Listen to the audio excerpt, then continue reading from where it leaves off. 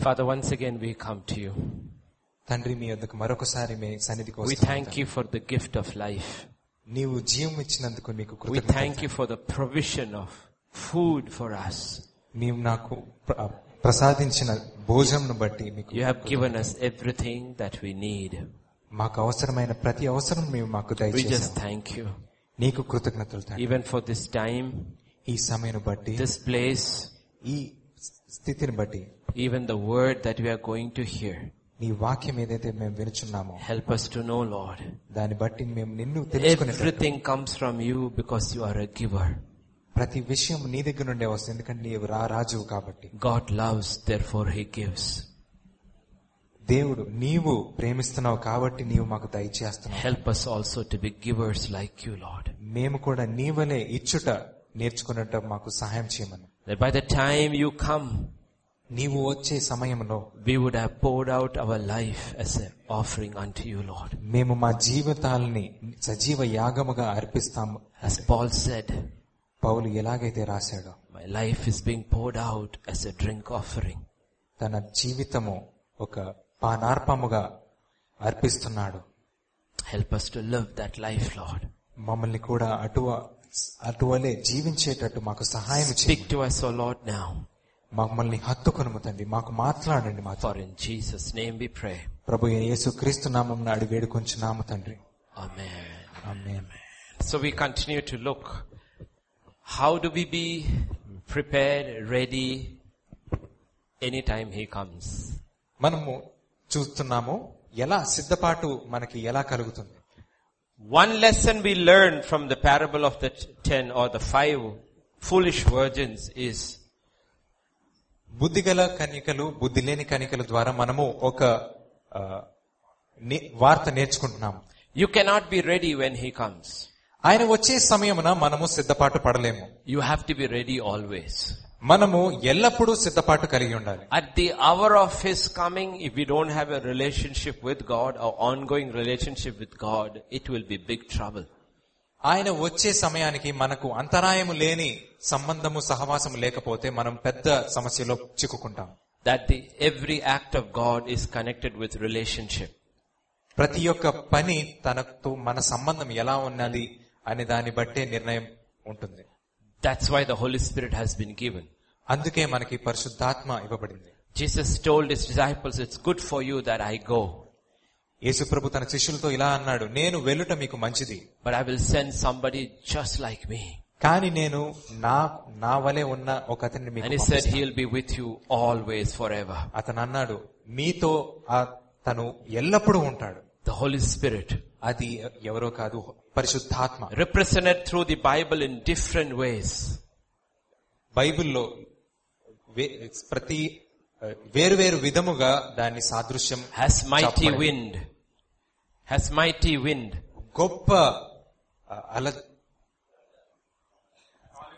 గొప్ప గాలిగా, Has fire. అగ్నిగా, దహించు అగ్ని, Has rain. వర్షములా, Has oil. నూనెలా, Has dew. మంచులా. This is all different ways the Holy Spirit is described. ఇవన్నీ వేరువేరు పదాలతో పరిశుద్ధాత్మని సాదృశ్యంగా, Showing us the different ways in which he works. వివిధ విధములుగా పరిశుద్ధాత్మను బయలుపరుస్తున్నాం. And we saw in the morning that the core of a relationship, any relationship, is sacrifice.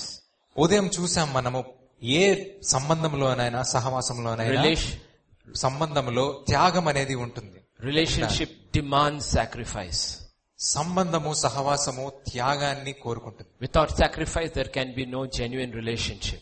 త్యాగము బలి లేకుండా ఏ నిజమైన సంబంధము ఉండదు. Therefore, when the record of faith begins with Abel, it begins with sacrifice. అందుకే విశ్వాసము గురించి ఎప్పుడైతే రాశారో లేఖనాల్లో, అది హేబేలు చేసిన విశ్వాసపు క్రియ గురించి రాసి ఉంది. But we saw in the morning also to study of David that you can have sacrifice and not come under God's order. అయితే మనం మరి ఒక విషయం కూడా చూసాము, దావీదు గొప్ప త్యాగం చేశాడు, కానీ అది తన విధములుగా, దేవుని విధములో లేని తన విధములుగానే ఉన్నవి. So therefore we need to understand what does God demand from us, how do we do it so that our sacrifice is acceptable to God. అయితే మనం ఒకటి నేర్చుకోవాలి, మన త్యాగము దేవుని ఎదుట తృణీకరింపకుండా ఎలా ఉండాలి. That's why God says, first offer your body.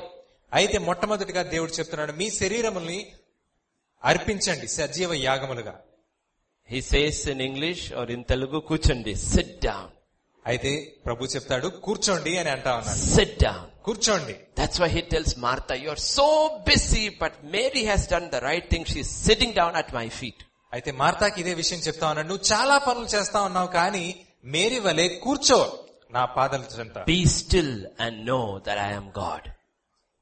నిలకడగా ఉండి తెలుసుకో నేనే ప్రభువుని దేవుణ్ణి. We don't have to do anything for God first. First we need to learn how to be still before God.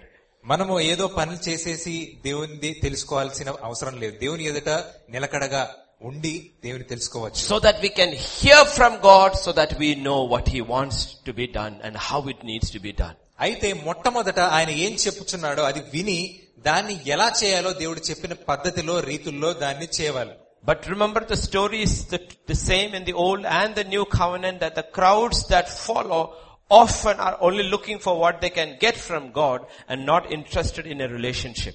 అయితే జనాంగములు యేసు ప్రభుని వెంబడిస్తా వారు ఒకే ఒకటి కోరుకుంటున్నారు, వాళ్ళ అవసరాలని తీరాలి, కానీ దేవునితో సంబంధం కోరుకోవట్లేదు వాళ్ళు. And if we are not interested in a relationship, అయితే మీరు దేవునితో సంబంధం కోరుకోకుండా ఉండినట్లయితే, even if we may receive everything from God, He still denies His heart from us. మీరు ఎన్నైనా దేవుని నుండి పొందుకోవచ్చు కానీ దేవుని హృదయము మీరు పొందుకోలేరు. That's one of the lessons of the Bible. అది బైబిలు లేఖనములు మనకి నేర్పిస్తున్నది. Powerfully written in Psalm 103 and verse 7, if I'm right. కీర్తనలు 103 అధ్యాయము ఈ విషయాన్ని Yes, verse 7. ఆయన మోషేకు తన మార్గములను తెలియజేసెను, ఇశ్రాయేలు వంశస్థులకు తన క్రియలను కనపరచెను. Israel Vamsam only Kriya. He only showed His deeds to Israel. ఇశ్రాయేలీయులకు మాత్రమే తన క్రియలను చూపించాడు. One man He showed His ways. One man He showed His ways.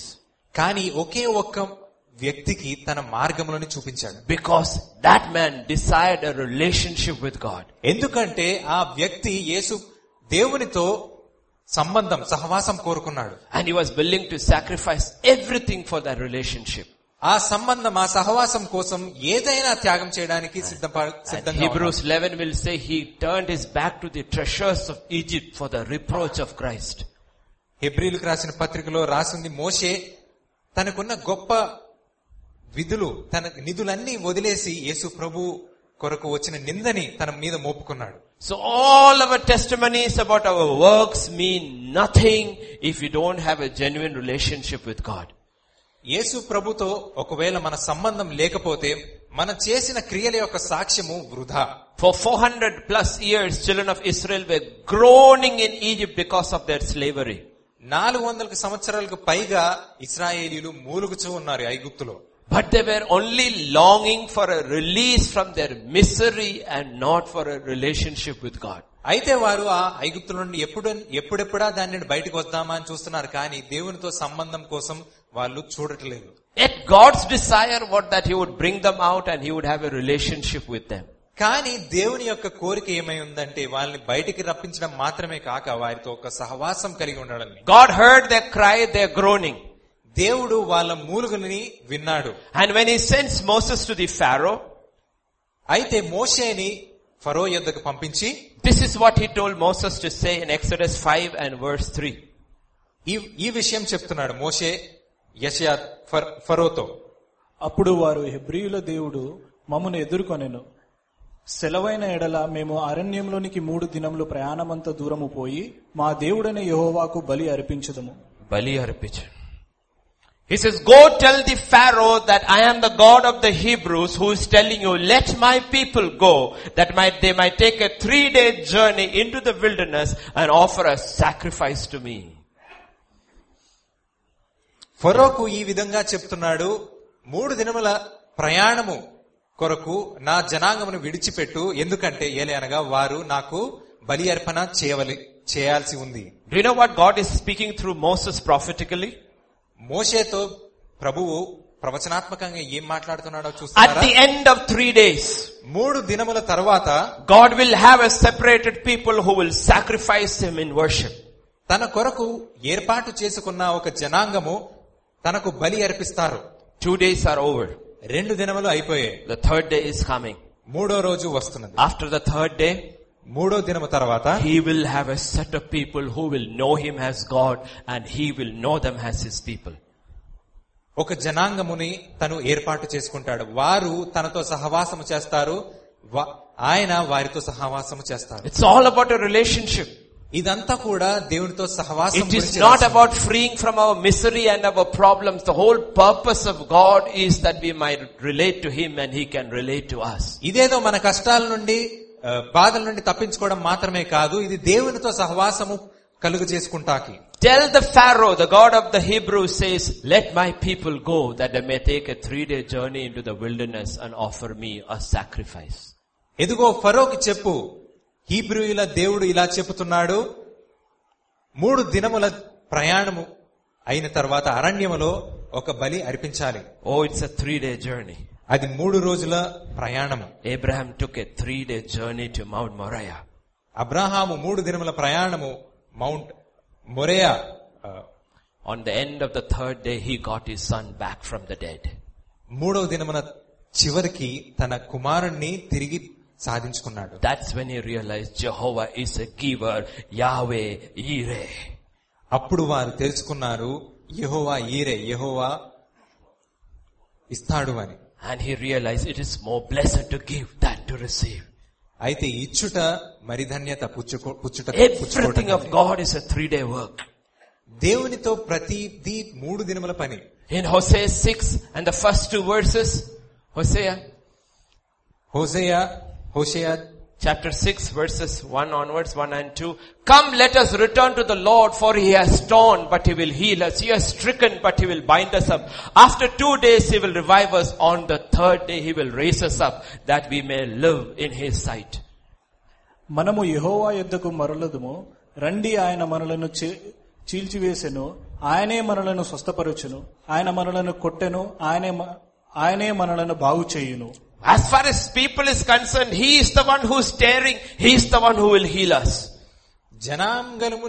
జనముల గురించి వ్రాసినది ఏంటంటే, ఆయనే తన జనుల్ని ముడతాడు, ఆయనే స్వస్థపరుస్తాడు. He is the one who is striking us. He is the one who is binding us. ఆయనే జనాల్ని బాధ పెడుచున్నాడు, ఆయనే జనాల్ని స్వస్థపరుచున్నాడు. After 2 days He will revive us. 2 దినముల తర్వాత ఆయన మనల్ని స్వస్థపరుస్తాడు. And after the third day He will raise us up. 3వ దినము తర్వాత ఆయన మనల్ని తిరిగి లేపుతాడు. What is God doing? దేవుడు ఏం చేస్తున్నాడు? So that we may live in His sight forever. మనము ఆయన ఎదుట నిరంతరము జీవించుటకు. It's all about relationship. ఇది ఎంత దేవునితో సంబంధం. In verse 3 He will say, 3వ వచనంలో ఈ విధంగా let us know, let us pursue the knowledge of the Lord. His going forth is established as the morning. He will come to us like the rain, like the latter and the former rain to the earth. యెహోవాను గూర్చిన జ్ఞానము సంపాదించుకుందము రండి. యెహోవాను గూర్చి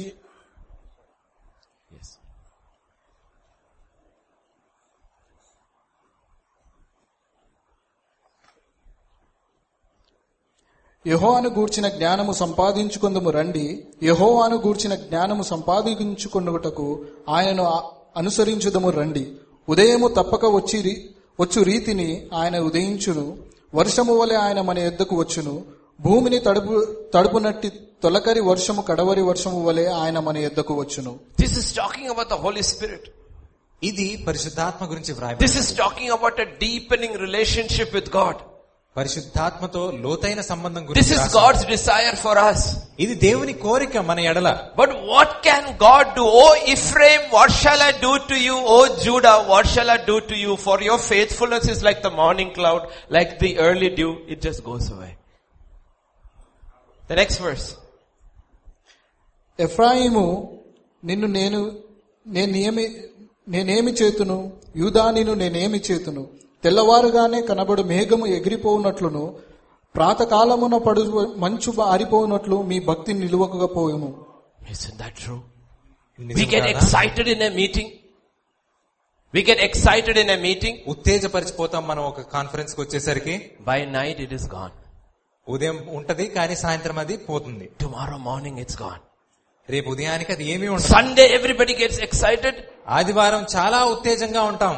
Monday we are like Judah. కానీ Monday మళ్ళీ అదే పరిస్థితి. Yet God is there ready to pour like the former and the latter rain together.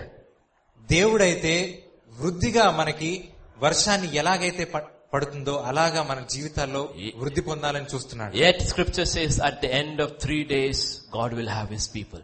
అయితే దేవుడు వాక్యం చెప్తున్నది 3వ దినం తర్వాత తను ఏర్పాటు చేసుకున్న జనాంగము ఆయన After 2 days of the church, 2 దినములు ఆదివార సంఘములో ఉన్నాక, and the 3rd day of Jesus millennium rule, 3వ దినము అనే 1000 సంవత్సరాలు యేసు ప్రభు యొక్క పరిపాలన సాగగా, Revelation 21:1-4 says everything will be cleansed by fire. At the final work of the Holy Spirit, everything will be cleansed by fire. అంతటా నేను క్రొత్త ఆకాశమును క్రొత్త భూమిని చూచి తిని, మొదటి ఆకాశమును మొదటి భూమియు గతించిపోయెను, సముద్రమును ఇకను లేదు. సముద్రం లేదు. Why no samudram? ఎందుకండి సముద్రం లేదు? Because samudram is a symbol of the first judgment. సముద్రము మొట్టమొదట వచ్చిన తీర్పుకి సాదృశ్యమైంది. In the second judgment of fire, even sea will disappear. రెండవ తీర్పులో ఈ సముద్రం ఏదైతే ఉందో అది కూడా కనబడదు. Then I, John, saw the holy city, New Jerusalem, coming down out of heaven from God, prepared as a bride adorned for her husband. మరియు నేను నూతనమైన యెరూషలేము అను ఆ పరిశుద్ధ పట్టణము తన భర్త కొరకు అలంకరింపబడిన పెండ్లి కుమార్తె వలె సిద్ధపడి పరలోకమందున దేవుని యొద్ద నుండి దిగి వచ్చుట చూచితిని. And verse 3. అప్పుడు ఇదిగో దేవుని నివాసము మనుష్యులతో కూడా ఉన్నది. దైవ నివాసం. This is what God is waiting for. ఇదే యేసు ప్రభువు వేచి చూస్తున్నది.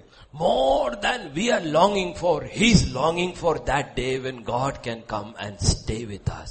మనకంటే మిక్కిలి ఎక్కువగా దేవుడే ఆ దినము కొరకు వేచి ఉన్నాడు. He will dwell with them, they shall be His people, God Himself will be with them and be their God. Yes. ఆయన వారితో కాపురముండును, వారాయన ప్రజలయ్యుండురు, దేవుడు తానే వారి దేవుడయ్యుండి వారికి తోడయ్యుండును. And all the pain that we went through, scripture says God will wipe away every tear. ఏదైతే బాధలు శోధనలు వాళ్ళ జీవితాల్లో చూశారో ప్రభువు చెప్తున్నాడు వాళ్ళ కన్నీటిని తుడుస్తాడు అని. He will wipe it away. ఆయన కన్నీటిని తుడుస్తాడు. No more death, no sorrow, no crying, no pain, for everything has passed away. దుఃఖము, ఏడుపు, చావు ఏమీ ఉండదు, అన్ని వెళ్ళిపోయాయి. This is what we look forward at the appearing of Christ. ఇదే మనము యేసు ప్రభువు యొక్క రాకడ గురించి వేచి ఉన్నాము. The ruler of this world does not want God's people to take this 3-day journey into the wilderness. ఈ లోకపు రాజు మనలను ఆ 3 దినాల ఆ ప్రయాణాన్ని తీసుకోకుండా చూస్తున్నాం. He hates a people who are separated from his world. దేవుని గురించి ప్రత్యేకపరిచబడిన వారి గురించి ఆ లోకపు రాజు ద్వేషిస్తున్నాడు. In 2 Corinthians chapter 6 verse 17 and 18, the same God will say. 2వ కొరింథీయులకు రాసిన పత్రిక. కావున మీరు వారి మధ్య నుండి బయలువేడలి ప్రత్యేకముగా ఉండుడి, అపవిత్రమైన దానిని ముట్టకుడి, ప్రభువు చెప్పుచున్నాడు. 17 and 18, 18. మరియు నేను మిమ్మును చేర్చుకొందును, మీకు తండ్రినై ఉందును, మీరు నాకు కుమారులను కుమార్తెలనై ఉందురని సర్వశక్తిగల ప్రభువు చెప్పుచున్నాడు. He says, God says, come out and I will be your father and you shall be my sons and daughters.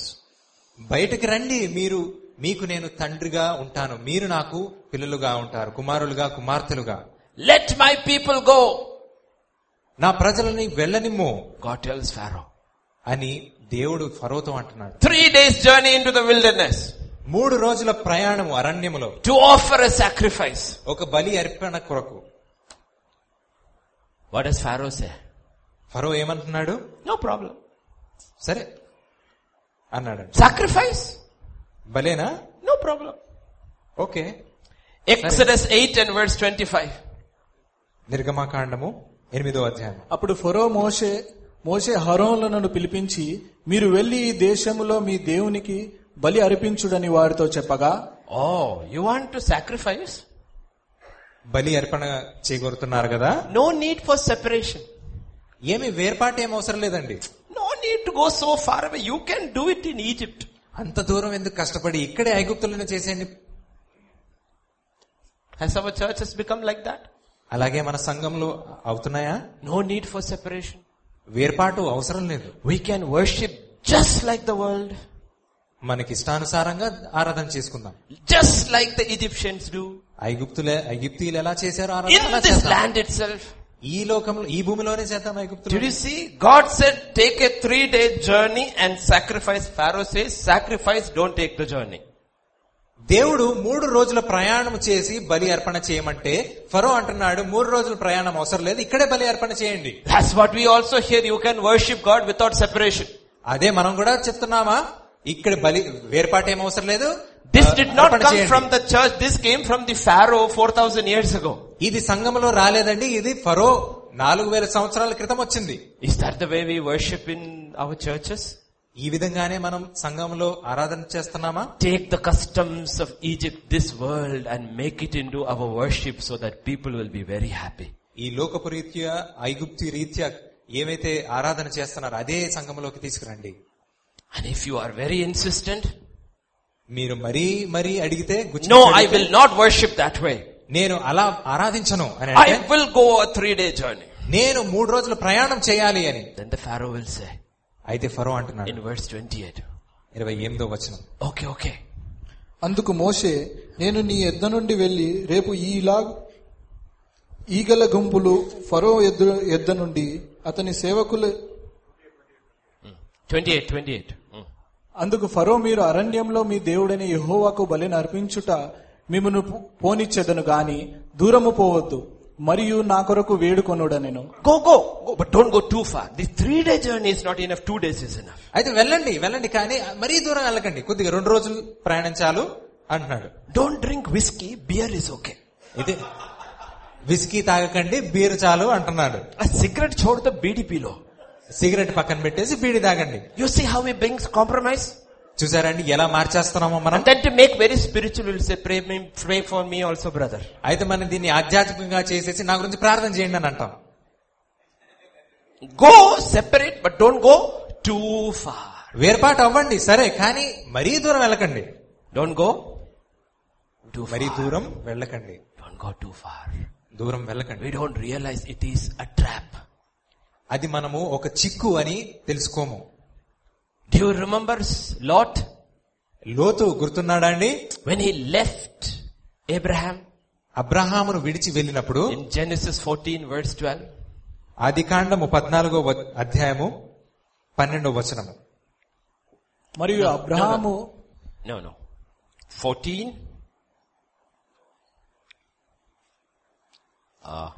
give me 1 second. 13 and verse 12. 13:12, not 14, 13:12. 13 and 12. Yeah. లోతు ఆ మైదానమందున్న పట్టణముల ప్రదేశములలో కాపురముండి సొదొమ దగ్గర తన గుడారము వేసుకొనెను. సొదొమ మనుష్యులు దుష్టులు. You see? Where is Lot? ఎక్కడున్నాడండి లోతు? His tent is pitched like this. ఆయన గుడారము ఈ విధంగా ఉంది. If he opens his window, ఆయన కిటికీలు తెరిస్తే he can see Abraham saying hallelujah at his altar. Abraham హల్లెలూయా చెప్పడం చూస్తాడు. But he opens his front door, ఆయన మొదటి గుమ్మం తెరిస్తే he can see the TV show in Sodom. ఆయన సొదొమ యొక్క టీవీ షో చూస్తాడంట. Don't go too far. అయితే మరీ దూరం వెళ్ళకండి. Don't go too far. మరీ దూరం వెళ్ళకండి. You remember King Herod?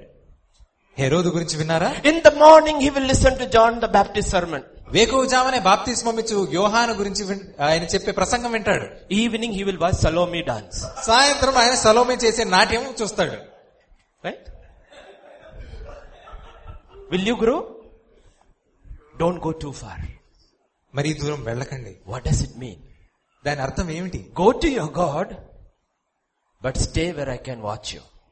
మీరు వెళ్ళండి, కానీ ఆ వెళ్ళేంత దూరము నాకు కనపడే విధంగానే ఉండాలి. We don't realize so many churches teach this. Don't be radical. అయితే చాలా సంఘాలు ఇదే నేర్పుతున్నాయి. మీరు మరీ ఎక్కువగా పాటించేయకండి. If you meet the burning bush, will you not become radical? అయితే మండుచున్న ఆ పొదను చూస్తే మీరు మారిపోరా మీ జీవితాలు? If you meet the man with the drawn sword outside the walls of Jericho, won't you become radical? ఖడ్గము తీసి నిలిచి ఉన్న ఆ వ్యక్తిని చూస్తే మీరు మీ మనసు మారదా? How can you meet this God who's a consuming fire and say, I am not radical? దహించువేయు అగ్నిని అని చెప్పు ఈ దేవుని కలుసుకున్నప్పుడు మీరు మారకుండా ఎలా ఉంటారు? But that is where we have to be careful. The Pharaoh. అయితే అక్కడే మనం చాలా జాగ్రత్తగా ఉండాలి. ఈ ఫరోతో Don't go too far. దూరం వెళ్ళకండి అంటున్నాడు. Don't go too far. దూరం వెళ్ళకండి అంటున్నాడు. That's what they said. అదే చెప్తున్నాడు. You can sacrifice, బలి అర్పణ చేయండి, but don't go too far. కానీ దూరం వెళ్ళకండి. But again, if you are insistent, మరి మళ్ళీ వెనక్కి వచ్చి మళ్ళీ నేను వెళ్తాను అంటే Pharaoh will say, okay, go far. సరే మరి వెళ్ళండి అంటాడు. Take a 3-day journey. సరే 3 రోజుల ప్రయాణం కావాలి కదా, వెళ్ళండి అంటాడు. Exodus 10:10. నిర్గమకాండము 10వ అధ్యాయం 12వ వచనం. Excuse me. 10:10. అందుకతడు, యెహోవా మీకు తోడై ఉండునా, నేను మిమ్మును మీ పిల్లలను పోనిచ్చేదనా, ఇదిగో మీరు దురాలోచన గలవారు. One second. I think.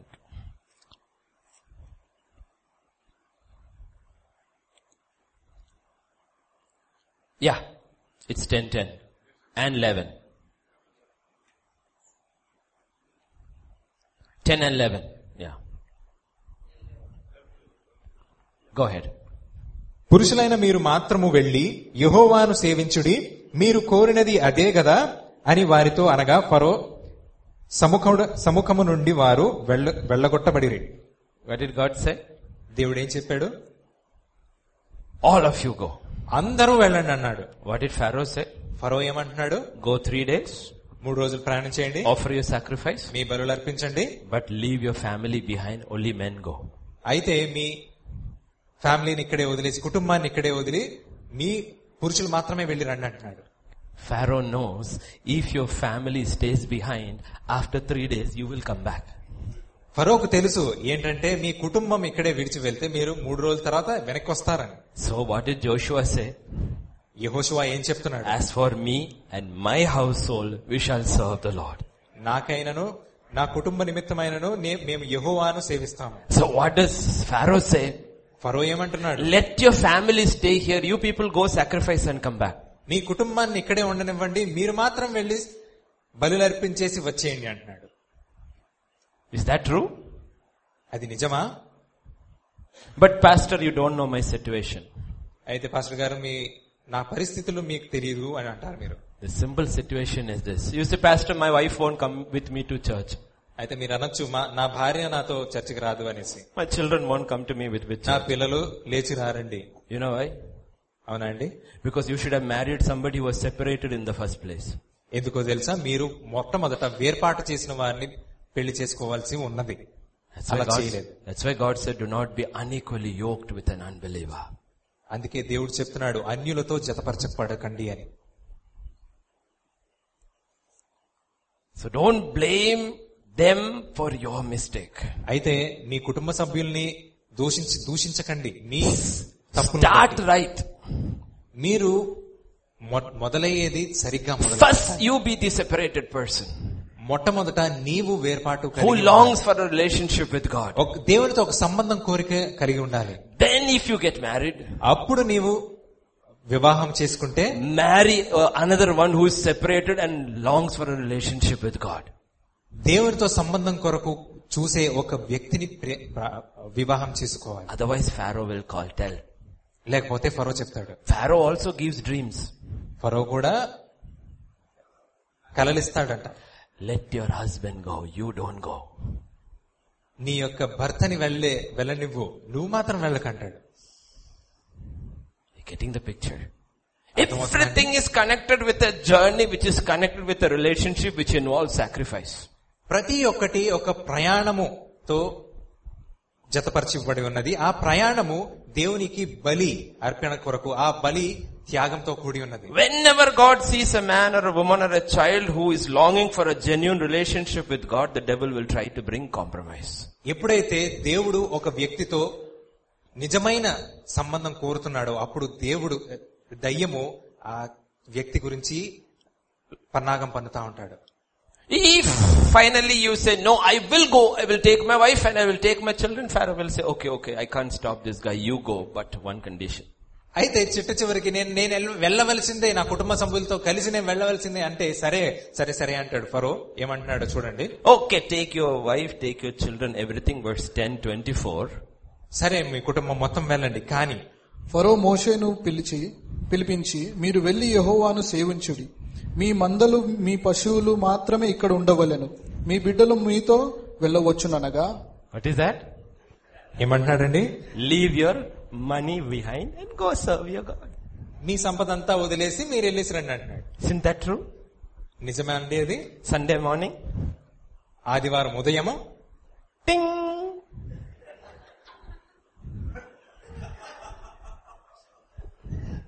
Isn't that true? What does the beggar say? Last time I saw a beggar when he said, "Saab, आजकल 50 पैसे नहीं चलता." परमेश्वर के मंडली में अभी भी चलता. And we are worshipping God after a 3-day journey in the wilderness with our 1 rupee, 2 rupees. అయితే బిచ్చమెత్తుకునేవాడు కూడా అంటా ఉన్నాడు, ₹1 దేనికి పనికి వస్తుందండి అని. కానీ సంఘములో దేవునికి అదే ఇస్తున్నాం గాను. అయితే ఫరో కూడా ఏమంటున్నాడు, మీరు 3 రోజులు ప్రయాణం చేయండి, ఏం తీసుకెళ్లొద్దు. We come with our whole family. మొత్తం మన Hallelujah. Hallelujah. Hallelujah hallelujah. We tell the pillars also, all come on, hallelujah. అందరు పిల్లలకు కూడా గెంతులు హల్లెలూయా చేయమంటాం. Where is your money? మన డబ్బేది, సంపదేది? Left it in the world. లోకంలో వదిలేసాం. Left it there. లోకంలో పెట్టాం. Who told this? ఎవరు చెప్పారు? Pharaoh said. ఫరో చెప్తున్నాడు, You can go worship your God, 3-day journey, husband, wife, children, everything, leave your wealth behind.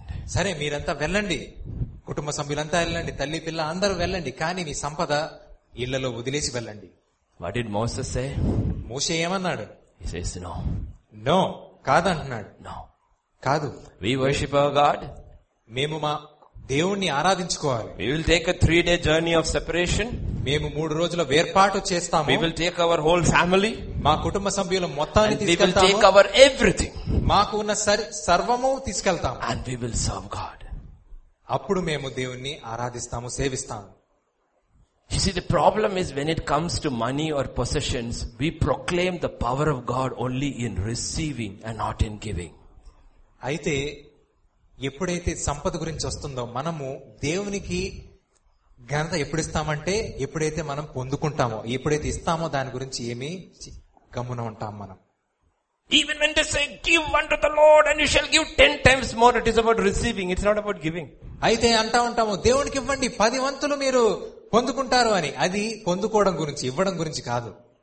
Where your heart treasure is, there your heart will be. నీ హృదయం ఎక్కడుందో అక్కడే నీ సిరి సంపద ఉన్నాయి. There is no sacrifice in our giving. మన ఇవ్వటంలో, మన బలిలో ఏ త్యాగము లేదు. No sacrifice in your giving. ఏ త్యాగము లేదండి. It's no sacrifice. When this meeting is over, many of you will come and say, I'm a half an hour late, 1 hour late. There is no sacrifice. ఈ meeting చిట్ట చివరిలోకి వచ్చి మీరు అరగంట late అయింది, నాకు గంట లేట్ అయింది అని అంటా ఉంటారు. ఏ త్యాగం లేదండి మీలో. But which do you think is more blessing? ఏది ఆశీర్వాదకరము? You who receive or I who give? మీరు పుచ్చుకోవడంలోనా, నేను మీకు ఇవ్వడంలోనా? Do you believe? నమ్ముచున్నారా మీరు? Yeah, Jesus said, it is more blessed to give than to receive. పౌలు అంటున్నాడు, ఇచ్చుట పుచ్చుకొనుట కంటే ఇచ్చుట మేలు. Do you know when Paul talks about all the churches that give? పౌలు సంఘములన్నీ సమకూర్చి ఏదైతే ఇస్తున్నారో దాని గురించి ఏం రాస్తున్నాడు చూస్తారా? He picked up one church. ఆయన ఒక సంఘం గురించి చెప్తున్నాడు. In 2 Corinthians chapter 8, 1-4, he's picked up the churches of Macedonia. సహోదరులారా, మాసిదోనియా సంఘములకు అనుగ్రహింపబడి ఉన్న దేవుని కృపను గూర్చి మీకు తెలియజేయుచున్నాము. నెక్స్ట్. ఎలాగనగా వారు బహుశ్రమలను పరీక్షింపబడగా అత్యధికముగా సంతోషించిరి, మరియు వారు నిరుపేదలైనను వారి దాతృత్వము బహుగా విస్తరించెను. ఈ కృప విషయములోను పరిశుద్ధుల కొరకైన పరిచర్యలో పాలుపొందు విషయములోను మనఃపూర్వకముగా మమ్మను వేడుకొనుచు, Look at that verse. వారు సామర్థ్యము కొలదియే గాక సామర్థ్యము కంటే ఎక్కువగాను తమంతట తామే ఇచ్చిరని మీకు సాక్ష్యమిచ్చుచున్నాను. This is not a rich church. ఇదేదో గొప్ప సంఘం కాదండి, It's ఇది a poor church. చాలా బీద సంఘం ఇది. He says, in great trial of affliction, the abundance of their joy and their deep poverty abounded in the riches of giving. ఏలనగా వారు బహుశ్రమల వలన పరీక్షింపబడగా అత్యధికముగా సంతోషించిరి, మరియు వారు నిరుపేదలైనను వారు దాతృత్వము బహుగా విస్తరించెను. You don't have to be a rich church. మీరేదో గొప్పగా సంపద కలిగిన You don't have to be a big church. మీరేదో గొప్ప సంఘం అవసరం You లేదు. can be a small church and a poor church, but a giving church. మీరు ఒక బీద సంఘము అయ్యుంటే చాలు, మీరు ఏదన్నా ఇవ్వడానికి. I bear witness that according to their ability, yes, and beyond their ability, they were freely willing. Beyond their ability. తమ సామర్థ్యమును కొలదే కాక సామర్థ్యము కంటే ఎక్కువగా తమంతట తామే ఇచ్చిరి, Imploring with us the much urgency that we should receive the gift and the fellowship of ministering to the saints. ఈ కృప విషయములోను పరిశుద్ధుల కొరకైన పరిచర్యలో పాలు పొందిన విషయములో మనఃపూర్వకముగా మమ్మను వేడుకొనుచు ఉన్నారు వాళ్ళు. Which church is this? Church of? ఏ సంఘం అండి ఇది? Do you know who came from Macedonia? Macedonia నుండి ఎవరు వచ్చారో తెలుసా? Alexander the Great, అలెగ్జాండర్ వచ్చాడు. who took the whole world. ప్రపంచం మొత్తాన్ని తను జయించాడు. But when Christ came, అయితే యేసు ప్రభు వచ్చినప్పుడు in Macedonia, he raised up a people who gave to the rest of the world. ఆయన వేరొక సంఘాన్ని ఏర్పరచుకున్నారు. వారు ప్రపంచం మొత్తానికి వారు దాతృత్వంతో ఇస్తున్నారు. That is the work of God. అది దేవుని యొక్క క్రియ. Now we realize why we struggle in our depth of our relationship with God.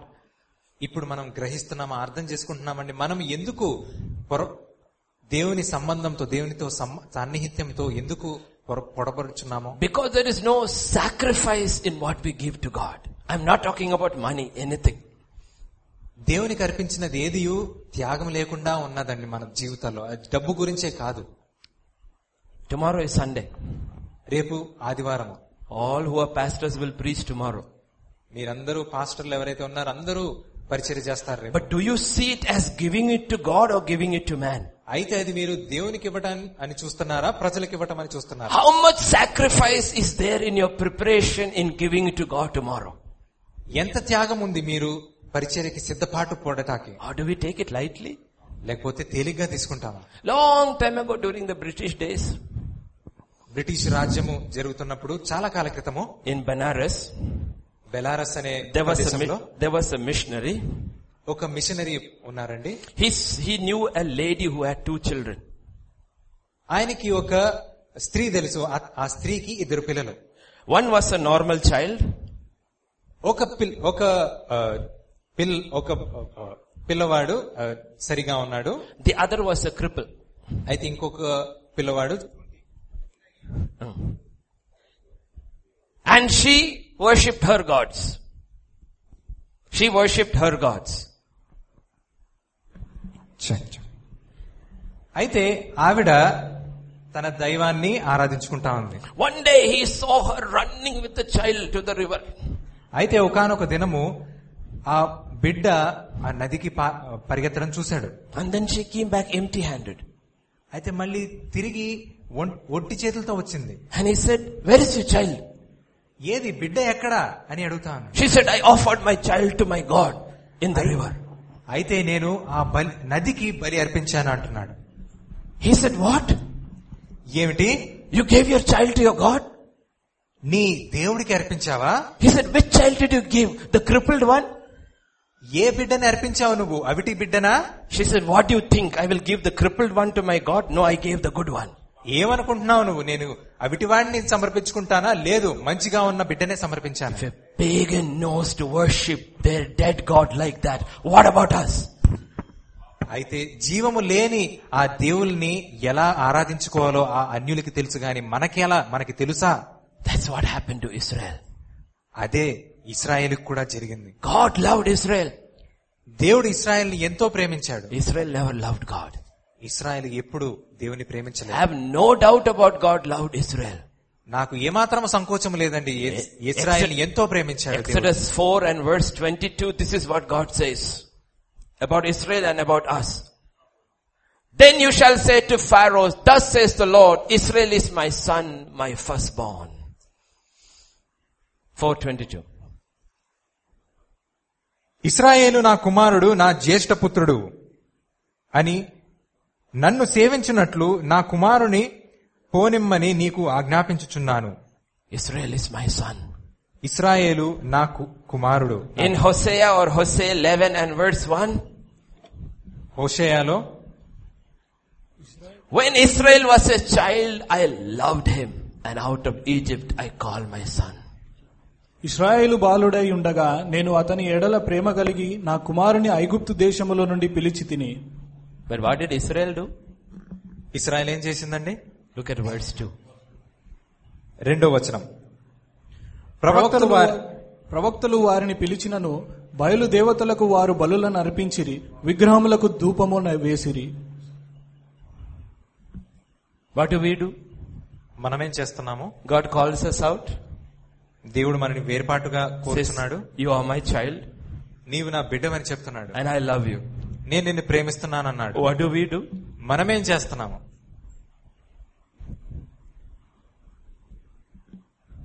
In Isaiah 19 and verse 20. Isaiah 19 and verse 20. అది ఐగుప్తు దేశములో సైన్యములకు అధిపతియకు యెహోవాకు సూచనగాను సాక్ష్యార్థముగాను ఉండును. బాధకులను గూర్చి వారు యెహోవాకు మొరపెట్టగా ఆయన వారి నిమిత్తము శూరుడైన. Okay, that's not the one where it's okay, it doesn't matter. It says Israel is my inheritance and my portion. ఇశ్రాయేలు నా స్వాస్థ్యము అని చెప్తున్నాడు ప్రభు. But by the time the Old Testament ends, what happens to Israel? పాత నిబంధన ముగింపబడే సమయానికి ఇశ్రాయేలు పరిస్థితి ఎలా ఉంది? Listen to God's final cry to his son Israel. Malachi 1:6-9. Malachi 1:6-9. A son honors his father, a servant his master. If then I am the father, where is my honor? If I am a master, where is my reverence? Says the Lord of hosts.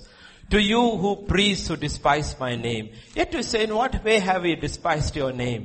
Verse 7, you offer defiled food on my altar, but say, in what way have we defiled you? By saying the table of the Lord is contemptible. When you offer the blind as a sacrifice, is it not evil? When you offer the lame and the sick, is it not evil? Offer it then to your governor. Would he be pleased with you? Would he accept you favorably, says the Lord of hosts? But now entreat God's favor that he may be gracious to us while this is being done by your hands. Will he accept you favorably, says the Lord of hosts? కుమారుడు తన తండ్రిని గణపరచును కదా, దాసుడు తన యజమానుని గణపరచును కదా. నా నామమును నిర్లక్ష్యము పెట్టు యాజకులారా, నేను తండ్రినైతే నాకు రావలసిన ఘనత ఏమాయను?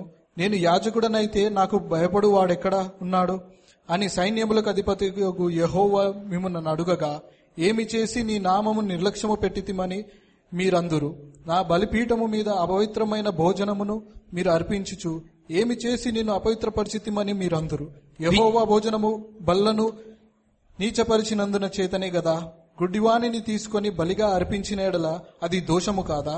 కుంటి దానినైనను రోగము గల దానినైనను అర్పించిన ఎడల అది దోషము కాదా? అట్టి వాటిని నీ అధికారికి నీవిచ్చిన ఎడల అతడు నీకు దయచూపునా, నిన్ను అంగీకరించునా అని సైన్యములకు అధిపతియగు యెహోవా అడుగుచున్నాడు. Do we offer the blind to our God? గుడ్డిదానిని తీసుకుని దేవునికి అర్పిస్తామా? Many sisters can sit before the mirror and take care of themselves for hours, but when they come to the word of God, they are blind. చాలా మంది స్త్రీలు అద్దం ముందు కూర్చొని గంటల తరబడి రెడీ అవుతా ఉంటారు, కానీ దేవుని వాక్యం ముందు ఎక్కువ సమయం గడపలేరు. Many men of God can sit before the TV, watch cricket for 8 hours. When they open the word of God, they are blind. చాలా మంది దేవుని సేవకులు టీవీ ముందు కూర్చొని ఎన్నో గంటలు కూర్చుంటారు, కానీ దేవుని వాక్యం ముందు నిమిషాలు కూడా కూర్చోలేరు. There are 2 mirrors. అయితే 2 అద్దములు ఉన్నాయి ఇక్కడ. There is one mirror on your wall. ఒకటి మీ గోడ మీద ఉంది. And scripture says there is another mirror here. దేవుని వాక్యం ఏమంటుందంటే ఇంకొక అద్దము ఇక్కడ ఉంది. There are 2 places where you can shop. 2 ప్రదేశాల్లో నీవు కొనుగోలు చేయొచ్చు. One, you can go to the mall and spend 5 hours. ఒకటి షాపింగ్ మాల్ లో గంటల తరబడి 5 గంటలు షాపింగ్ చేయొచ్చు. There is another mall in your hands where you can shop for the things of God for hours together. ఇంకొకటి నీ చేతిలో దేవుని వాక్యం ఉన్నది. నీవు దేవునికి సంబంధించిన ఏదైనా కొనుగోలు చేసుకోవచ్చు. Things that are precious and eternal. దేవునికి సంబంధమైన ప్రశస్తమైనవి, నిరంతరము నిలిచినవి. Do we take the things of God seriously, or we are really waiting for the appearing of the Lord? మనం నిజముగా దేవుని రాకడ కొరకు వేచి ఉన్నామా? We want healing. మనకు స్వస్థత కావాలి. We want deliverance. మనకు విడుదల కావాలి. We want prosperity. మనకి అభివృద్ధి కావాలి. Pastors, we want big offerings. మనకి పెద్ద సంఖ్యలో కానుకలు కావాలి. We want everything except a genuine sacrificial relationship with God. ప్రతి ఒక్కటి కోరుకుంటాము, కానీ ఒకటి మాత్రం కోరుకోము, అది త్యాగంతో కూడిన సంబంధము. Because we know it will cost us. ఎందుకంటే అది మనకి వెల చెల్లాల్సి వస్తుంది. మనం that's how we end up from Abel's sacrifice, the first man, to Hebrews 11:5 to the next man. అయితే హేబేలు నుండి నెక్స్ట్ వచ్చే ఇంకొక వేరొక వ్యక్తిని చూద్దాం. 11:5. విశ్వాసమును బట్టి హానోకు మరణమును చూడకుండునట్లు కొనిపోబడెను. అతడు కొనిపోబడక మునుపు దేవునికి ఇష్టుడై ఉండెనని సాక్ష్యము పొందెను. కాగా దేవుడు అతని కొనిపోయేను గనుక అతడు కనబడలేదు. Oh, we also say, I also want to be taken away. When Jesus comes, I'm waiting. Jesus, I'll be taken away. అయితే నేను కూడా అనుకుంటా ఉంటాను, మనం కూడా అనుకుంటాం, యేసు ప్రభు రాగానే తనతో పాటు మనల్ని తీసుకువెళ్ళిపోవాలి అని. But the question is this. అయితే ఇది ప్రశ్న. Why was Enoch raptured? ఈనాకు హానోకు ఎందుకు కొనిపోబడ్డాడు? Everybody is waiting for rapture, right? మనమందరము దేవుని రాకడ గురించి వేచి ఉన్నాం కదా. If you're not waiting for rapture, you're preparing for capture. దేవుని రాకడ కొరకు మీరు వేచి ఉండకపోతే ఆయన పట్టుబడతాడు, దాని గురించి వేచి ఉన్నారు. We see in that list the second man was taken away. రెండవ వ్యక్తి ఈ లెక్కింపబడిన దానిలో అతను ఎత్తుకొనబోయాడు. So what do we know about Enoch? మనకు హానోకు గురించి ఏం తెలుసు? Only 3 things mentioned. 3 విషయాలు రాసి ఉన్నాయండి. Genesis 5:24 says, ఆదికాండము 5వ అధ్యాయము 24వ వచనము. Enoch walked with God and he was no more. హానోకు దేవునితో నడిచిన తరువాత దేవుడు అతన్ని తీసుకొని పోయిన గనక అతడు లేకపోయెను. So scripture says he walked with God. అయితే వాక్యం చెప్తుంది ఆయన దేవునితో నడిచాడు. Hebrews 11:5 says, హెబ్రీయులకు రాసిన పత్రిక 11వ అధ్యాయం 5వ వచనం చెప్తుంది, by faith Enoch was taken away. He did not see death and was not found because God had taken away, because before he was taken, he had this testimony that he pleased God. విశ్వాసమును బట్టి హానోకు మరణము చూడకుండునట్లు కొనిపోబడెను. అతడు కొనిపోబడక మునుపు దేవునికి ఇష్టుడై ఉండెనని సాక్ష్యము పొందెను. కాగా దేవుడు అతని కొనిపోయిన గనక అతడు కనబడలేదు. So we are all waiting for the appearing of Jesus and we are looking for him to take us away, and here is the first man who was taken away.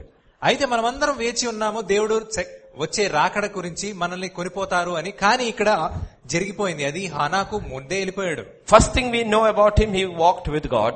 అయితే వ్రాయబడి ఉన్నది ఏమిటంటే ఆయన దేవునితో నడిచాడు. Second thing we know that he pleased God.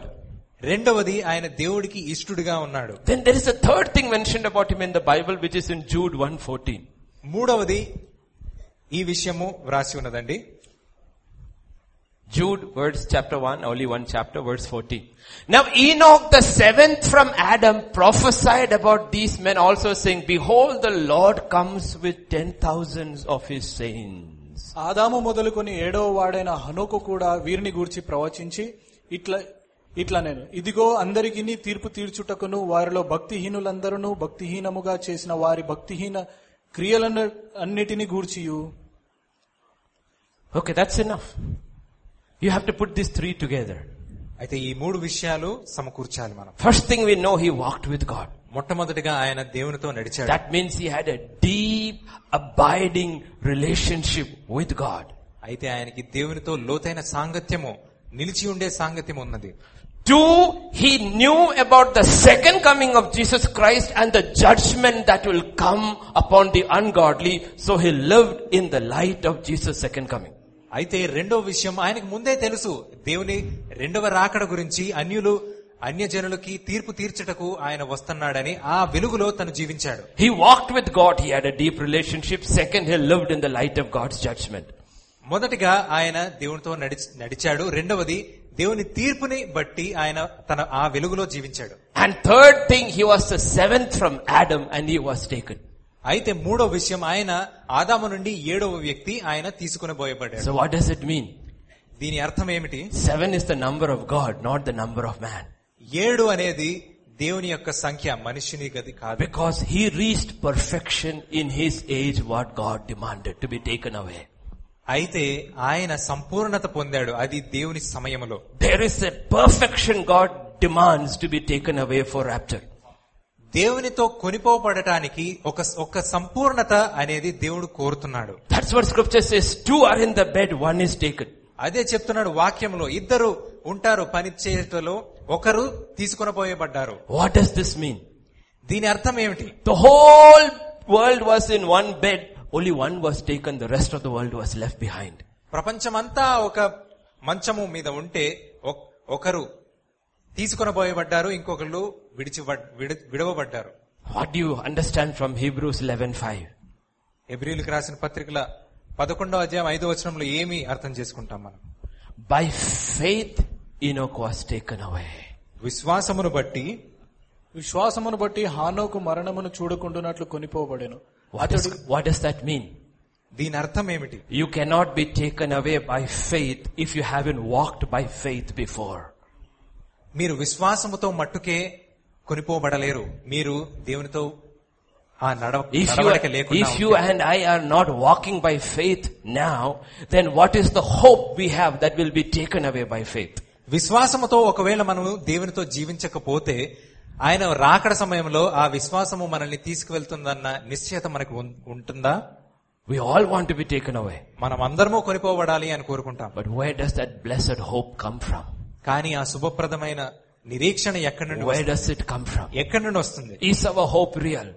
మన నిరీక్షణ నిజమైనదా? Is our hope real? మన నిరీక్షణ నిజమైనదా? 7th from Adam is gone. 7వ సంఖ్య, 7వ ఆదాము నుండి 7వ అతను వ్యక్తి కొనిపోబడ్డాడు. So Abel worships. అయితే హేబేలు ఆరాధిస్తున్నాడు. What does God mean? దేవుడు ఏం చెప్తున్నాడు? If there is genuine sacrifice in your relationship through the second man, he says, you can walk with God. You can walk with God. మీలో నిజమైన త్యాగం ఉంటే మీ ఆరాధనలో మీరు దేవునితో నడవచ్చు. Can walk with God. మీరు అలాగ దేవునితో నడవచ్చు.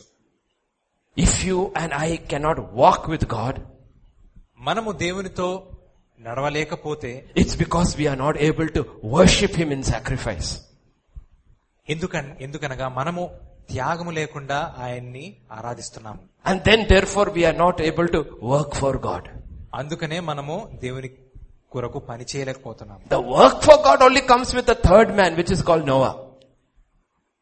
ఆ క్రియ, దేవుని క్రియ ఏదైతే ఉందో అది 3వ వ్యక్తి గురించే వ్రాయబడి ఉంది. అది నోవాహు.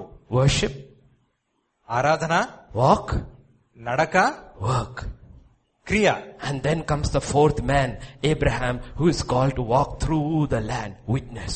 ఆ తర్వాత 4వ వ్యక్తి గురించి రాసి ఉన్నది. ఆ వ్యక్తి ఆ 3 విషయాల గురించి వ్రాసి ఉన్నది. Out of your worship will come a walk. Out of your worship will come a walk. మీ ఆరాధనను బట్టి మీ నడక వస్తుంది. Out of your walk will come a work. మీ నడకను బట్టి come a work. మీ క్రియ రూపుదాలుస్తుంది. Out of that work will come a witness. ఆ క్రియను బట్టి ఒక సాక్ష్యము వస్తుంది. That's God's procedure. అది దేవుని పద్ధతి. Instead we start forever running, doing our work and say, Lord, approve me, approve me. God said, no, you haven't even worshipped me. ఇది కాకుండా మనం ఏమైతే ఉందో మనం మన ఇష్టానుసారంగా పరిగెత్తి మన ఇష్టానుసారం పనిచేసి ఇది అంగీకరించమని మనం దేవుని అడుగుతా ఉంటాం. He said, you haven't even walked with me. కానీ దేవుడు అంటాడు, నువ్వు నాతో నడవనే లేదు. You haven't even walked with me. నీవు నాతో నడవనే లేదు. Isn't that what Genesis 6 say? ఇదేనా అండి చెప్తున్నాడు వాక్యములో? Look at Genesis 6. ఆదికాండము 6వ అధ్యాయం. Genesis 6.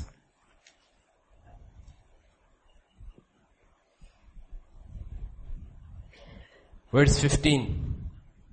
Sorry, verse 9 onwards. 9. నోవాహు వంశావళి ఇదే.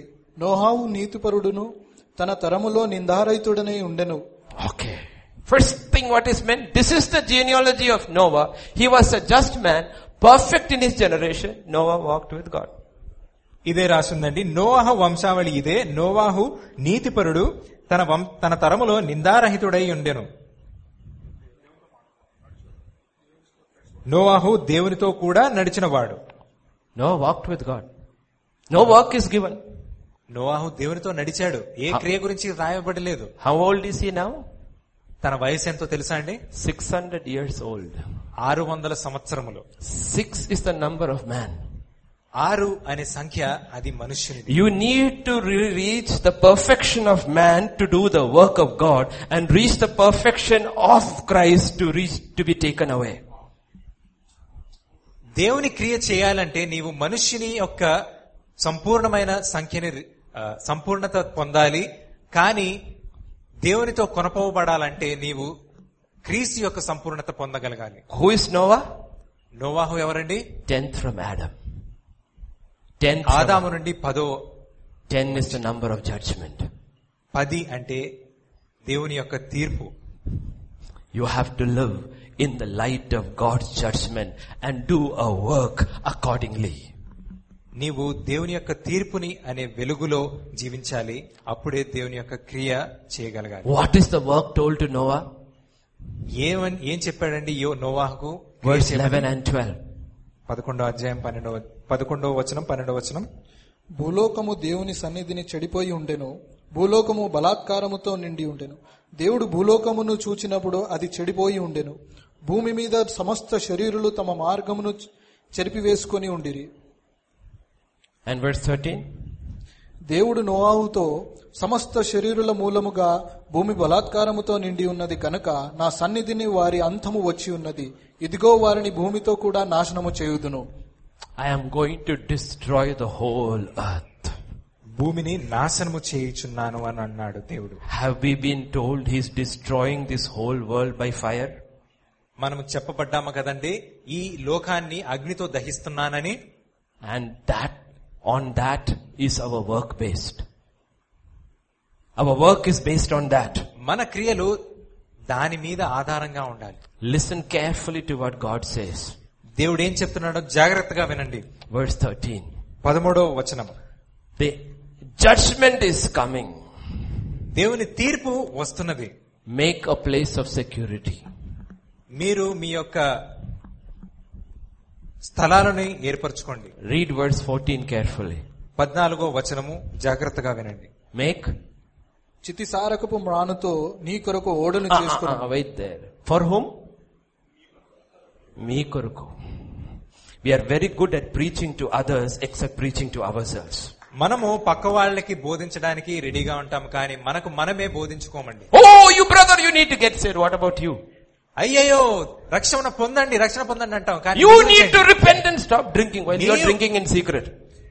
నీవు రక్షణ పొందాలి ఆ వ్యసనం నుండి, కానీ నువ్వు దాగి తాగుతున్నావా? God did not tell Noah build an ark for others. He said build it for yourself first. అది నోవాకు అంటున్నాడు అందరి కొరకు చేయమని అంటలేదు, నీ గురించి మీ కొరకు తయారు చేసుకోవడం. First you build for yourself, you get in and see if others will get in. మొట్టమొదట నీవు రక్షణ పొందు, తర్వాత పక్క వాళ్ళ గురించి. That's what Paul says, I beat myself, bring my flesh under subjection so that after having preached I will not be disqualified. అయితే పౌలు అంటున్నాడు నా శరీరం నలగొట్టుకొనుచున్నాను, ఎందుకనగా నేను నా యొక్క వేరొకరికి బోధించిన తర్వాత నేనే భ్రష్టుడని అయిపోకుండా ఉండు. Make yourself an ark. మీ కొరకు ఒక ఓడను తయారు చేసుకోండి. I will tell you the difference. ఇదే తేడా, నేను తేడా చెప్తాను. Imagine brother Srikar is a contractor. He's an engineer but he's not a contractor. అయితే శ్రీకర్ ఈ సహోదరుడు ఒక కాంట్రాక్టర్ అనుకోండి.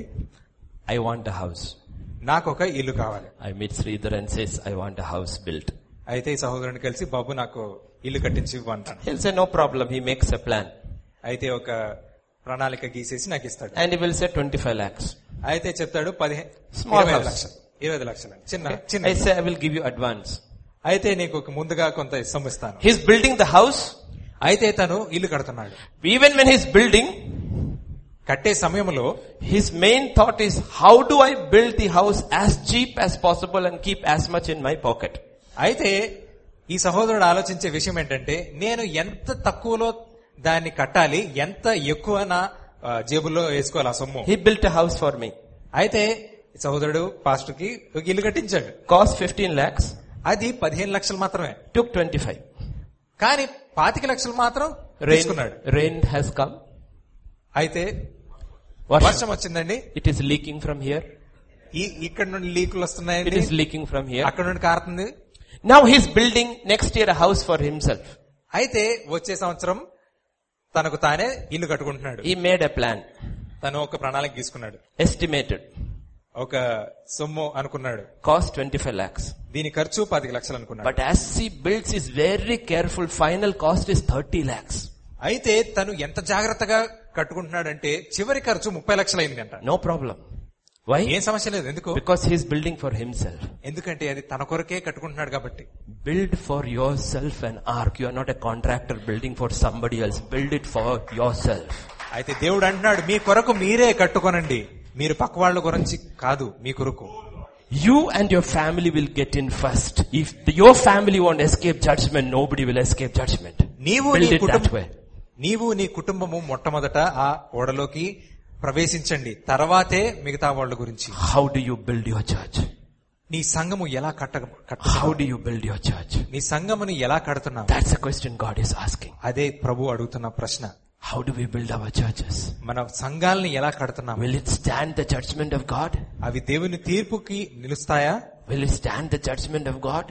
దేవుని తీర్పుకి నిలుస్తాయా? Yes, verse 11 to 12. 11-12 వచనాల్లో, Oh, so much violence. అయ్యో So much sin. బహుపాపిష్టులు, So much sin. బహుపాపం ఉంది ఇక్కడ. What do we say? మనం ఏమంటాము? Oh, world full of sin.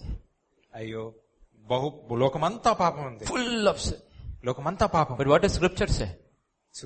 లేఖనం ఏం చెప్తుంది? Romans 5:20. రోమీయులకు రాసిన పత్రిక 5వ అధ్యాయము. మరియు అపరాధము విస్తరించినట్లు ధర్మశాస్త్రము ప్రవేశించెను, అయినను పాపము మరణమును ఆధారము చేసుకుని ఎలాగు ఏలెనో, Where sin abounds, అలాగే నిత్య జీవము కలుగుటకై నీతి ద్వారా కృపయు మన ప్రభువైన యేసుక్రీస్తు మూలముగా ఏలు నిమిత్తము పాపమెక్కడ విస్తరించెనో అక్కడ కృప అపరిమితముగా విస్తరించెను. where papam has vistaritchu, there kripa is increased. Do you believe? నమ్ముచున్నారా అండి? Do you believe he is the same God yesterday, today, forever? నిన్న నేడు నిరంతరము ఏకము అని చెప్తున్న The దేవుడు earth is full of sin. లోకమంతా పాపంతో నిండి, Full of sin. పాపంతో In నిండి. Noah's time, abounding with sin. Noah సమయంలో బలాత్కారముగా బహుపాపము ఉన్నది. Yet, in Noah's time, కానీ నోవా సమయంలోనే the man who was born in the earth, 88th generation. 8th generation. అయితే ఆదాము నుండి 8వ వ్యక్తిగా నోవాహు జన్మించాడు. Methuselah. నోవాహు కాదు, మెతుసెలా జన్మించాడు. He's not dying. అతను చనిపోవట్లేదండి. He's 700 years old. అతను 700 800 years old. 800 900 years old. 900 950 years old. 950 969 years old. Why? చనిపోవట్లేదు. 900. Because this was the most sinful age, and even in that age God's grace is being poured out, because when Methuselah dies, judgment will come. Let him live the longer so that people will know I am a merciful God. అయితే ఎన్ని సంవత్సరాలైనా ఆయన చనిపోవట్లేదు. ఎందుకు అంటే దేవుని కృప వారి మీదకి చూపించి ఈయన చనిపోయిన తర్వాత దేవుని తీర్పు వస్తుందని చెప్తున్నాడు. Do we see our God is the same? మన దేవుడు అదే విధంగా ఉన్నాడని మనం Only అనుకుంటున్నామా, తెలుసుకుంటున్నామా? 8 people got saved. అయితే 8 వ్యక్తులు మాత్రమే రక్షింపబడ్డారు. Didn't God know? దేవుడికి తెలీదా? But he still allowed Methuselah to live 969 years for 8 people. అయి తెలిసినా కూడా మెతుసెలా 900 సంవత్సరాలు 960 సంవత్సరాలు. It doesn't matter how much sin abounds, his grace will abound. పాపము ఎంత విస్తరించినా కూడా తన కృప అంతే విస్తరించును. That's our God. అది మన దేవుడు. If we don't understand the heart of God, we will never long for a relationship with Him. దేవుని హృదయము మనం అర్థం చేసుకోకుండా ఉంటే ఆయనతో సంబంధం మనం కోరుకోం. It is not just the work of faith. అది విశ్వాసపు క్రియ మాత్రమే కాదు. It is the labor of love. అది ప్రేమతో కూడిన ప్రయాసము. Labor of love, because you see how much this God loves man. ప్రేమతో కూడిన ప్రయాసము, ఎందుకంటే అది దేవుని యొక్క ప్రేమ మనుషుల పట్ల. Do we see this? చూస్తున్నామా Manni? Do we see this in our life? మన జీవితాల్లో ఇది చూస్తున్నామా? That's what the disciples saw. అదే దేవుని శిష్యులు చూశారు. This is what the apostles saw. ఇదే అపోస్తలులు చూశారు. This is how they labored. ఈ విధంగానే ప్రయాసపడ్డారు. And Paul will say, just before his death, I have nothing. I am dying as a rich man because I have nothing left. My whole life is poured out. పౌలు చిట్ట చివరి క్షణాల్లో ఇదే అంటున్నాడు, నేను అన్ని వదిలేశాను, నేను గొప్పవాడిగా చనిపోతున్నాను, ఎందుకంటే నేను అన్ని త్యాగం చేశాను. There's a difference between the world and the kingdom of God. లోకమునకు దేవుని రాజ్యమునకు ఒక తేడా ఉంది. In the kingdom, in the world, you are considered generous by how much you have given. లోకములో నీవు ఎంత ఇస్తే అంత దాతృత్వము కలవాడు అంటారు. If Ambani gives 1 million, we will say generous man. Ambani గనక ఒక 10 లక్షలు ఇస్తే ఆయన ఒక చాలా గొప్ప ఆయన అంటాం. But in the kingdom, that's not how you are counted. అయితే దేవుని రాజ్యములో అటు విధము కాదండి. You are counted, you are generous by how much you have left. నీవు ఎంత విడిచావు అనే దాన్ని బట్టి నీవు ఎంత త్యాగమూర్తివని. On the cross, Jesus had nothing left. సిలువ మీద ఏమీ లేదు నాకింకా అని చెప్పి వేలాడుతున్నాడు. Paul, when he died, he had nothing left. పౌలు కూడా తను చనిపోయేటప్పుడు తన దగ్గర ఏమీ లేదంట. Life poured out in the love of God and man. జీవితం అంతా తను త్యాగం చేశాడు. When you and I finish, what will be left, or will be count by how much we have given? మనం చనిపోయే సమయమున మనం ఎంత దాచుకున్నామనే దాన్ని బట్టా, లేక మనం ఎంత విడిచిపెట్టామనే దాన్ని బట్టి.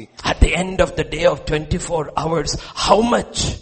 24 గంటల తర్వాత ఎంత? Time. How do we calculate time? సమయాన్ని ఎలా లెక్కిస్తామండి?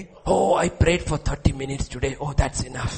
అయ్యో 30 నిమిషాలు నేను ప్రార్థన చేసేసానండి, అబ్బో చాలా ఎక్కువ చేశాను. So you kept back 23 hours 30 minutes. అయితే నీవు నీ కోసము 23 గంటల 30 నిమిషాలు ఉంచుకున్నావు. Service is too long. 3 hours I have given. Oh, really? So 21 hours you kept for yourself. అయ్యయ్యో 3 గంటల సర్వీసు, ఇంకో 20 గంటలు నీ కోసం పెట్టుకున్నావు. How do you count? ఎలా లెక్కిస్తావు నీ సమయం? God with a relationship.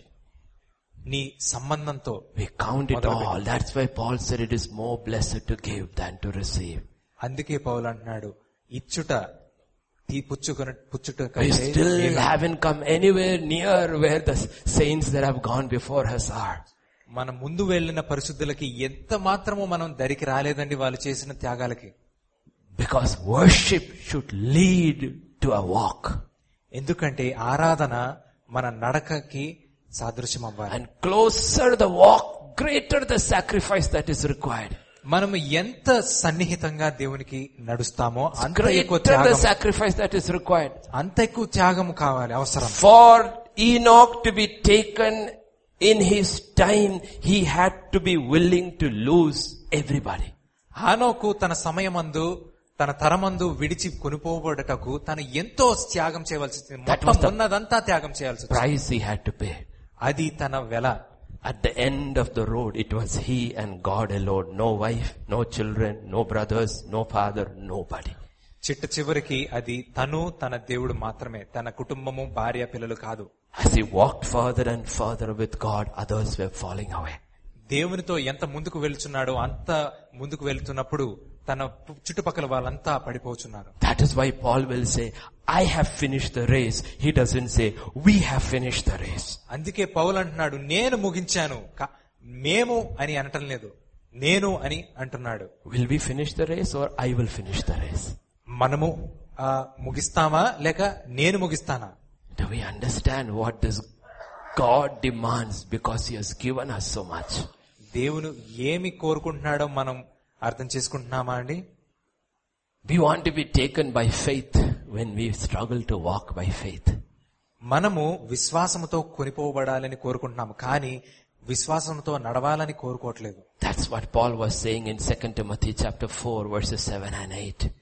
అదే పౌలు 2వ తిమోతి ఇలా రాశాడు, చెప్తున్నాడు తిమోతి.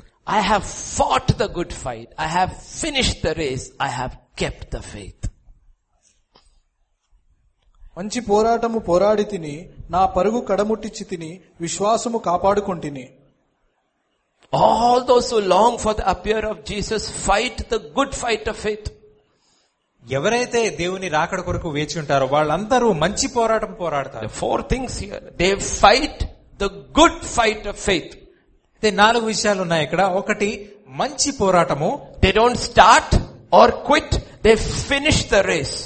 అయితే వాళ్ళు మొదలు పెట్టరు, ముగించరు, వదిలేయరు, కానీ ముగిస్తారు వాళ్ళ. Not only finishing the race, how do they finish the race? They finish the race by keeping the faith. Third thing. వాళ్ళ పరుగుని కడముట్టిస్తారు. It is not enough to finish a race. You have to run according to the rules. అయితే ఈ పరుగు అనేది ముగిస్తే సరిపోదండి, అది దాని యొక్క దేవుని మార్గములలో ముగించాలి. And that's what he says. అదే ఈ విషయం చెప్తున్నాడు. And all those who love his appearing are also those who are longing for righteousness. ఎవరెవరైతే దేవుని రాకడ గురించి వేచి ఉన్నారో వాళ్ళందరూ నీతిగా ఉండాలని కోరుకుంటున్నారు. A pastor had a small child. అయితే ఒక పాస్టర్ కి ఒక చిన్న బిడ్డ ఉన్నాడు. And she was practicing very hard for one sports. అయితే ఆ బిడ్డ ఎంతో కష్టపడి ఒక ఆట గురించి చాలా కష్టపడుతుంది. He asked, what are you practicing for? దేని గురించి ఇంత కష్టపడుతున్నావు అని అడిగాడు. She said, I'm practicing for 4th prize. అయితే నేను 4వ స్థానం గురించి పోరాడుతున్నాను. Does anybody practice for 4th prize? ఎవరైనా 4వ స్థానం గురించి First పోరాడతారండి? prize, 2nd prize, 3rd prize, but 4th prize? 1, 2, 3 స్థానాలు ఉన్నాయి కానీ 4వ స్థానం ఏంటండి? Pastor said, why are you practicing for 4th prize? 4వ స్థానం గురించి ఎందుకు పోరాడుతున్నావు నువ్వు? Because she said 4th prize is pink ribbon. I don't like red, blue and yellow. I want pink. అయితే 4వ స్థానం అంటే పింక్ ఇస్తారంట. మొట్టమొదటి 3 తనకి ఇష్టం లేని కలర్లు అంట, రంగులు. If you are not hungering and thirsting for righteousness, why should you long for the crown of righteousness? నీతి గురించి ఆకలి దప్పులు నీకు లేకుండా ఉంటే నీతి యొక్క కిరీటము నీవు ఎలా కోరుకుంటావు? Everybody is running. అందరూ పరిగెడుతున్నారు. He was very clear what he was running for. కానీ తను చాలా తేటగా ఉన్నది. He was not running for any crown. తను ఏదో ఒకటి కిరీటం పొందుకుందామని పరిగెత్తట్లేదు. He was running for the crown of righteousness. అయితే నీతి యొక్క కిరీటము గురించి పరిగెడుతున్నారు. Why was he running for the crown of righteousness? ఎందుకు నీతి యొక్క కిరీటం గురించి పరిగెడుతున్నాడు? Because he understood the command, seek ye first the kingdom of God and his righteousness. అయితే తను అర్థం చేసుకున్నాడు ఏమంటే దేవుని నీతిని రాజ్యముని ముందు వెదకుడి, దాని తర్వాత Blessed are those who hunger and thirst for righteousness. నీతి గురించి ఆకలి దప్పులు And they గలవారు shall be filled. వారు నింపబడుదురు. He had run his race like that all his life and he says, now I will be filled. The crown is waiting for me. పౌలు ఆ విధంగానే చిట్ట చివరి వరకు అలాగే పరిగెత్తాడు. ఇప్పుడు అంటున్నాడు నాకు ఆ కిరీటము వేచి ఉన్నది అని. That is why every apostle in epistle is telling us, run, remember his appearing. అయితే ప్రతి ఒక్క లేఖనములో ప్రతి ఒక్క అపోస్తలుడు ఇదే విషయం చెప్తున్నాడు. ఏమంటున్నాడంటే పరిగెత్తుడి, ఎందుకు? ఆ నీతిగల కిరీటము కొరకు. We are just looking at the appearing of Jesus Christ. Okay, Peter will say in 2 Peter 3:13 and 14. పేతురు రాసిన పత్రిక 2వ పత్రిక. Nevertheless, we according to his promise look for a new heavens and a new earth in which dwells what? If you are not seeking righteousness here, will you be comfortable where righteousness dwells? We have reasons why we don't long for Jesus coming. మనకి సంబంధించిన కారణాలే ఉన్నాయి దేవుడి గురించి వేచి ఉండటానికి. It is like a magnet. ఇది ఒక అయస్కాంతం లాంటిది. Magnet will only attract iron. It won't attract plastic. అయితే అయస్కాంతము ఇనుమును మట్టుకే ఆకర్షిస్తుంది. If we are not hungry and thirsty for righteousness through the Spirit, we won't be looking forward to live in the place of righteousness. మనము నిజముగా నీతి గురించి నీతి గురించి ఆకలి దప్పులుగా కలిగి ఉంటే మనము ఏదో ఒకటి ఆ స్థానం గురించి వేచి ఉండము, ఏదో ఒకటి అనుకోం మనం. Therefore, beloved, looking forward to these things, be diligent to be found by him first in peace. సమాధానం. ప్రియులారా, వీటి కొరకు మీరు కనిపెట్టువారు గనుక శాంతము గల వారై ఆయన దృష్టికి నిష్కలంకులుగాను నిందారహితులుగాను కనబడినట్లు జాగ్రత్త. First is peace, right? మొట్టమొదటిగా సమాధానము. సమాధానం. Be found in peace with God. దేవునితో సమాధానము కలిగి ఉండాలి. Romans 8:1. We all know Romans 8:1. What is Romans 8:1? Romans. There is no. We need to be very sure there is no condemnation. అయితే కాబట్టి ఇప్పుడు క్రీస్తు యేసునందున్న వారికి ఏ శిక్షా విధియు లేదు. శాబదియే లేదు. But wait a second. In Christ, okay? In Christ. 2 Corinthians 13:5. 2 Corinthians 13:5. మీరు విశ్వాసము గలవారై ఉన్నారో లేదో మిమ్మును మీరే శోధించుకొని చూచుకొనుడి, మిమ్మును మీరే పరీక్షించుకొనుడి. మీరు భ్రష్టులు కాని ఎడల యేసుక్రీస్తు మీలో ఉన్నాడని మిమ్మును గూర్చి మీరే ఎరుగరా. Examine yourself whether you are in the faith. మిమ్మును మీరే పరీక్షించుకొనుడి. We examine. How do we examine? మనం పరీక్షించుకుంటాం. ఎలా? I prayed for 30 minutes today. 30 నిమిషాలు ప్రార్థన చేశాను. Did God say that's the answer? అయితే దేవుడు అదే. I went to church. I go to church regularly. దేవుని సంఘానికి ప్రతి దినము ప్రతి ఆదివారం వస్తాను నేను. I fast. నేను ఉపవాసం ఉంటానంటారు. I preach. నేను పరిచర్య చేస్తాను. I study the word. దేవుని వాక్యం. None of this is the answer. When you are examined, I am examined. Is Christ in you or not? అయితే ఇవేవి కాదండి, యేసు ప్రభు మీలో ఉన్నాడా లేదా అని. That is the only answer. అది ఒక్కటే సమాధానం. Right answer is only when we examine, is Christ there? Is he growing or not? అయితే మనం నిజముగా పరీక్షించుకున్నట్లయితే యేసు మనలో నిలిచి ఉన్నాడా. So Peter will say, first be found at peace with him. పేతురు అంటున్నాడు, మొట్టమొదట ఆయనలో కనిపెట్టబడి ఆయనతో సమాధానము కలిగి ఉండండి అని. Peace with God. దేవునితో సమాధానము. And then Romans 12:18. రోమీయులకు రాసిన పత్రిక 12. శాశ్వతమైతే శక్యమైతే మీ చేతనైనంత మట్టుకు సమస్త మనుషులతో సమాధానముగా ఉండుడి. As far, when it comes to man, God says as far as possible. Some people you cannot live with peace, but as far as possible, live peaceably with all men. అయితే సాధ్యమైనంత మట్టుకు సమాధానంతో జీవించండి అంటున్నాడు మనుష్యులతో. Is it true? నిజమా అండి? You ask any person who is in the deathbed. మరణపు సయ్య మీద ఉన్న ప్రతి ఒక్కరిని మీరెవరినైనా అడగండి. Only one thing they want. ఒకే ఒక విషయం వాళ్ళకి కావాలి. They want peace, make peace with everybody. వారికి సమాధానం కావాలి, ప్రతి ఒక్కరితో సమాధానం. They are not suddenly interested in anything else. ఇంకా దేనితో వారికి కోరిక లేదు. You may have 10 cars. తనకి 10 కార్లు ఉండొచ్చు, 4 houses, 4 ఇళ్ళు ఉండొచ్చు, all this money. ఎంతో సంపద ఉండొచ్చు. Makes no difference. అది ఏది తేడా కలగదు. One thing. ఒకే ఒక్కటి. You want to make peace.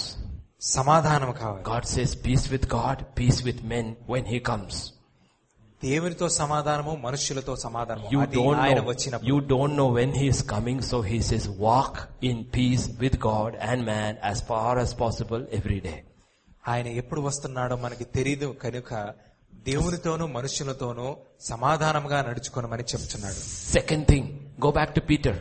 రెండో విషయం, పేతురుకు వెళ్ళండి. Okay, keep that rare. Peter 13 and 14. 2 Peter, right? That verse we had looked earlier. In peace without spot. Without spot. నిందలేని. Without spot. How do you say in Telugu? నిందారహితము. Without spot. Do you know that is why Jesus gave himself? Ephesians 5:25-27. ఎఫెసీయులకు రాసిన పత్రిక 5వ అధ్యాయము. Husbands, love your wives just as Christ also loved the church and gave himself for her. What was the sacrifice of Jesus Christ for? For himself. What? He might sanctify and cleanse her with the washing of the water by the word, that he might present to her to himself a glorious church having no spot. పురుషులారా, మీరు మీ భార్యలను ప్రేమించుడి, అటువలే క్రీస్తు కూడా సంఘమును ప్రేమించి అది కలంకమైనను ముడతైనను అట్టిది మరి ఏదైనను లేక పరిశుద్ధమైనదిగాను నిర్దోషమైనదిగాను మహిమగల సంఘముగాను ఆయన తన ఎదుట దానిని నిలవబెట్టుకొనవలెనని వాక్యముతో ఉతక స్నానము చేత దానిని పవిత్రపరచి పరిశుద్ధపరచుటకై దాని కొరకు తన్ను తాను అప్పగించుకొనెను. Is this our ministry? Tomorrow is Sunday. Is this what our ministry will be? రేపు ఆదివారం కదా, ఇదే ఇటువంటి పరిచర్య చేస్తున్నామా మనం? The purpose of the word, it will go and create spotless people. దేవుని వాక్యము చేత నిష్కళంకముగా దేవుని బిడ్డలని చేస్తాడు. Do you see when you stand under the shower? అయితే మనము స్నానపు గదిలో నుంచున్నప్పుడు shower, whichever way you take your snanam, whether in the river, in the pond, or in a bucket, or under the shower, when water comes, ఎలాగైనా ఏ విధంగా అయినా స్నానం చేయుటకు వెళ్ళినప్పుడు మీరు, water is not your enemy. నీళ్లు మీ శత్రువు కాదండి. Not your enemy. The water is not directed at you. అయితే నీళ్లు మీ యొద్దకు మీకు వ్యతిరేకంగా కాదు. The water is directed at the dirt on you.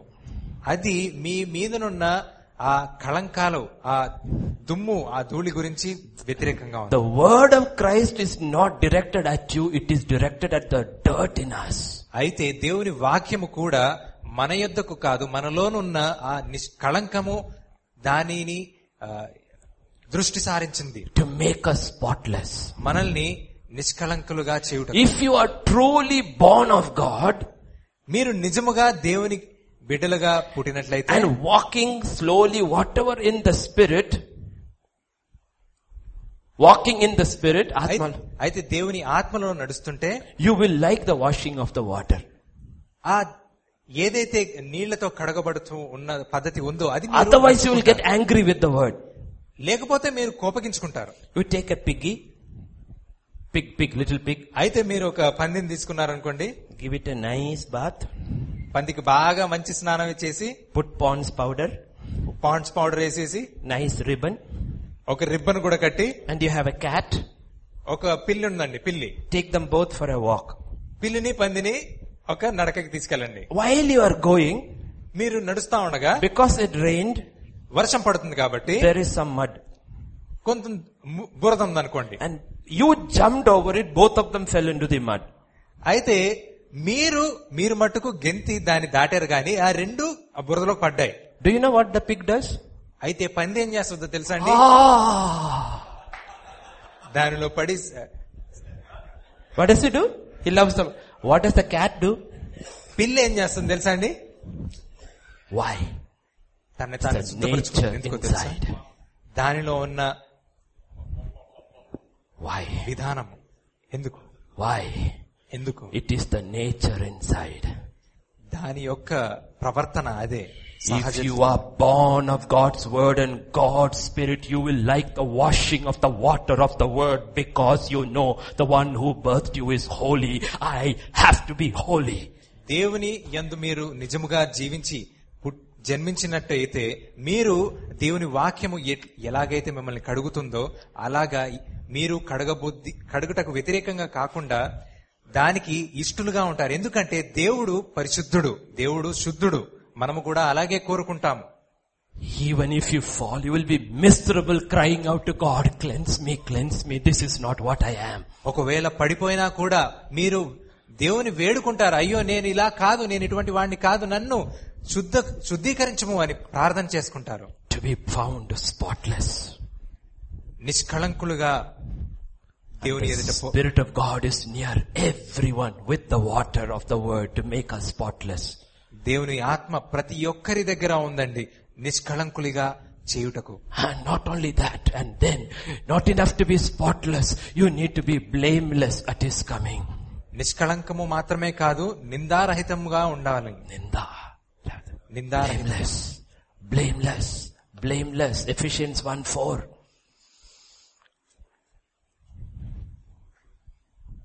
Just as he chose us in him before the foundation of the world, that we should be holy and without blame before him in love.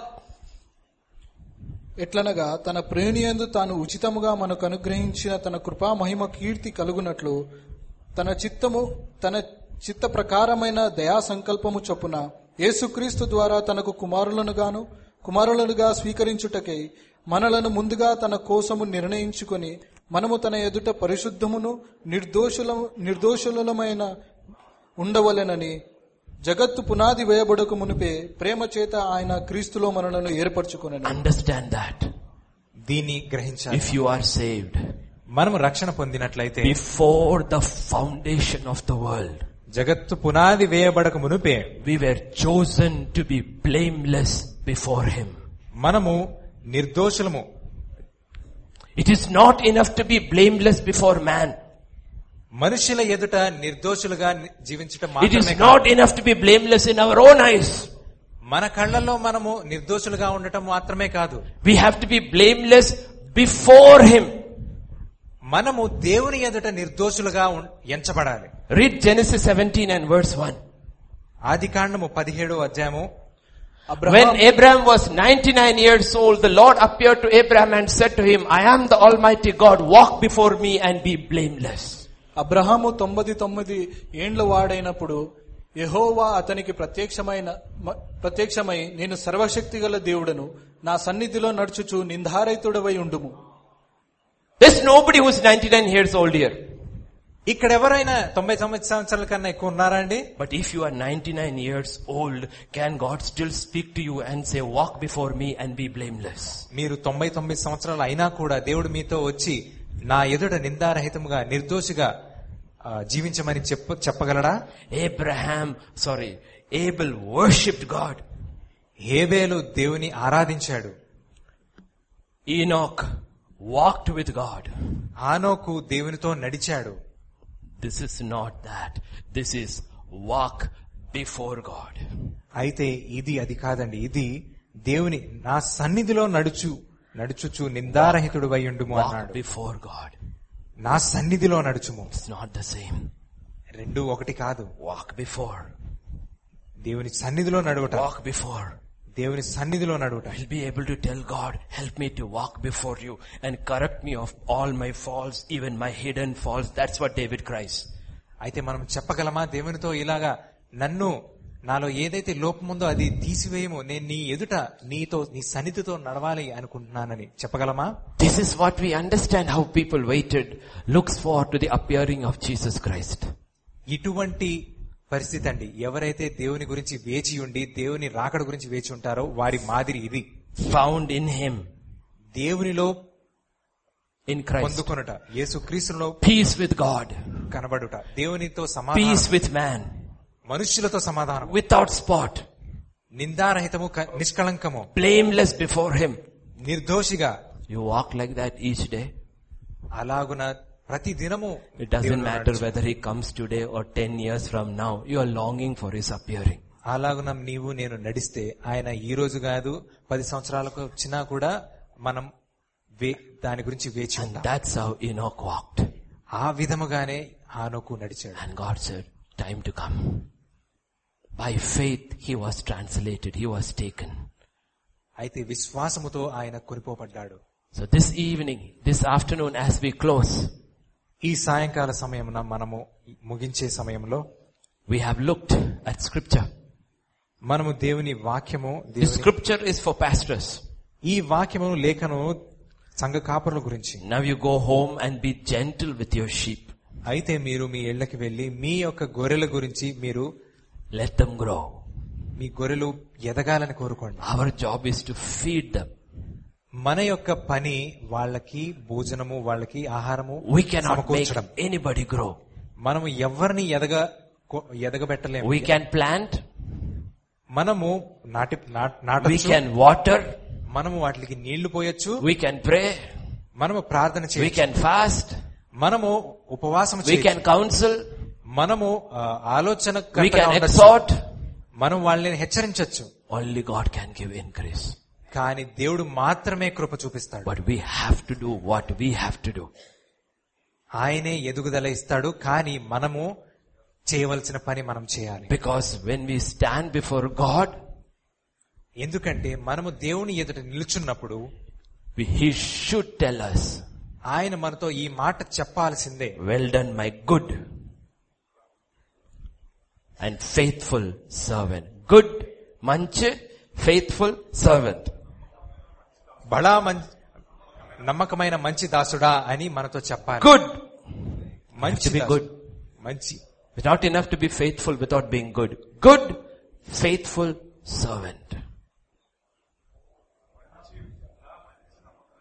బడా మంచి నమ్మకమైన దాసుడా అని దేవుడు అనాలి మనతో. Good, faithful servant. మంచి నమ్మకమైన దాసుడా. That's what God is talking about. అదే దేవుడు చెప్తున్నాడు మనతో. That's what God is talking about. ఇదే దేవుని వాక్యం. And we prepare our church for that. మన సంఘాన్ని సిద్ధపాటు పరచాలి, సిద్ధపరచాలి. ఆమేన్, Amen. Amen. Take heed, don't give up. వినండి, అందరూ వినండి, గ్రహించండి. Remember, scripture says you have to finish. దేవుని వాక్యము లేఖనము చెప్తుంది మనము ముగించాలి మన పరుగు. There is no certificate in heaven called participated. పరలోకంలో సర్టిఫికెట్ ఉండదండి. పాల్గొన్నాడు అనే సర్టిఫికెట్ ఏమి ఇవ్వరండి. Only one certificate. ఒకే ఒక సర్టిఫికెట్ ఇస్తారు, రుజువు. Finished. ముగించాడు అని మాత్రమే. Finished well. మంచిగా ముగించండి. That's all. Shall we pray? ప్రార్థించుకుందాం. Father, we just thank you, Lord. తండ్రి అయిన ప్రభువా, నీకు కృతజ్ఞతాస్తుతులు చెల్లిస్తున్నాం. I thank you for all your servants who are here. ప్రతి ఒక్క సేవకుడు నీ దాసుని గురించి కృతజ్ఞతలు తండ్రి. All your servants. నీ యొక్క సేవకులు Every one of them. ప్రతి ఒక్కరు తండ్రి. And I thank you, Father. నీకు కృతజ్ఞతాస్తుతులు I చెల్లి. thank you, Father, for every one of them. ప్రతి ఒక్కరి గురించి నీకు కృతజ్ఞతాస్తుతులు I చెల్లి. pray, Father, that your Spirit would continue to speak to us. నీ యొక్క ఆత్మ మాకు నిరంతరము మాతో మాట్లాడే విధంగా మాకు Minister సహాయం to చేయాలి. us. మాకు పరిచర్య చేయాలి. Prepare us మమ్మల్ని సిద్ధపరచాలి. that we may prepare your people నీ యొక్క సంఘాన్ని సిద్ధపరిచే so సహాయం that చేయాలి. at the hour of your coming, నీ యొక్క రాకడ సమయమున each one would arise ప్రతి ఒక్కళ్ళు లేచి and find their lamps are shining. వాళ్ళ యొక్క దివిటీలు వెలుగుచూ ఉండేటట్టుగా చూసుకుంటారు. That you might have a spotless, blameless bride on earth. అయితే నిష్కళంకమైన, నిర్దోషి, నిందారహితమైన పెళ్లి కూతురు గురించి సిద్ధంగా ఉండాలి. Help us never to count the cost of our relationship with you. ఏది మేము వెల చూసేటట్టు కాకుండా త్యాగపూరితంగా మమ్మల్ని మాకు సహాయం చేయండి. Willing to pay any price because you were willing to pay the highest price. ఏ త్యాగం చేయడానికైనా సిద్ధపడేటట్టు మాకు సహాయం చేయండి. ఎందుకంటే నీవు ఏది విడవలేదు. I commit your people into thy hands. నీ యొక్క బిడ్డలు నీకు చేతులకు As they అప్పగిస్తున్నాను. go through another month, ఇంకొక నెల ఇది జరిగే I సమయం. pray your hand would be upon each one and their household and their ministry. నీ యొక్క హస్తము వాళ్ళ కుటుంబాలకి, వాళ్ళ పరిచర్యలో ఉండాలి, తోడుండాలి. Touch them, Lord. వాళ్ళని ముట్టుము తండ్రి, Touch them, Lord. వాళ్ళని ముట్టుము. Help us, Lord, to know it is not the work, but it is the worship and the walk that comes first. మాకు సహాయం చేయము తండ్రి. ఇది పని క్రియ మటుకే కాదు, అది ఆరాధన మరియు విశ్వాసంతో కూడిన త్యాగము. And then the work will flow. ఆ తరువాతే క్రియ ప్రవహిస్తుంది. It will be a work that will save your people. ఈ క్రియ అటువంటి క్రియ మటుకే మమ్మల్ని రక్షిస్తుంది. Bless your servants. నీ యొక్క సేవకుల్ని ఆశీర్వదించుము తండ్రి. Protect them from harm, from danger. వాళ్ళకి అపరాధముల నుండి తప్పించుము. Touch their bodies and heal them of their sicknesses. వాళ్ళ శరీరములని స్వస్థపరచుము తండ్రి. Touch their wives, O Lord, that they may have comfort and peace in their hearts. వాళ్ళ భార్యల్ని ముట్టుము తండ్రి. ఎందుకనగా వాళ్ళ ఇళ్లలో వాళ్ళకి సమాధానము కలుగజేయండి. Touch their children, O Lord, because the children do not rebel. వాళ్ళ బిడ్డలని ముట్టుము నాయన, వాళ్ళు నీలో ఎదిగేటట్టుగా. That together as a church they may be able to worship you. వాళ్ళు ఒక సంఘముగా నిన్ను ఆరాధించే సహాయము దయచేయము నాయన. Thank you, Father. నీకే కృతజ్ఞతాస్తుతులు. I just bless them in your name. నీ నామములో వాళ్ళని ఆశీర్వదిస్తున్నాము. And we together as your people, we bless your name. నీ యొక్క సహవాసముగా, సంఘముగా వాళ్ళని ఆశీర్వదిస్తున్నాము నాయన. We as your servants, we lift up holy hands and we bless your holy name. నీ యొక్క సేవకులుగా మా చేతుల్ని పైకెత్తి నీ నామానికి సన్నుతి చేస్తున్నాము తండ్రి. We bless your holy name. నీ నామానికి సన్నుతి చేస్తున్నాము. Thank you, Father. నీకే కృతజ్ఞతాస్తుతులు. Thank you, thank you, thank you, Lord. కృతజ్ఞతాస్తుతులు తండ్రి, నీకే స్తుతులు తండ్రి. For in Jesus' name we pray. మన ప్రభు అయిన యేసు క్రీస్తు నామమున అడిగి వేడుచుకొనుచున్నాము తండ్రి. Amen. May the grace of our Lord Jesus Christ, the love of the Father, and the fellowship of the Holy Spirit rest and abide with each one of us. Amen and amen. Amen. మన ప్రభు అయిన యేసు క్రీస్తు కృపయు, మన తండ్రి అయిన దేవుని ప్రేమయు, పరిశుద్ధాత్మ సహవాసము మీకందరికీ తోడయుండును గాక. ఆమేన్.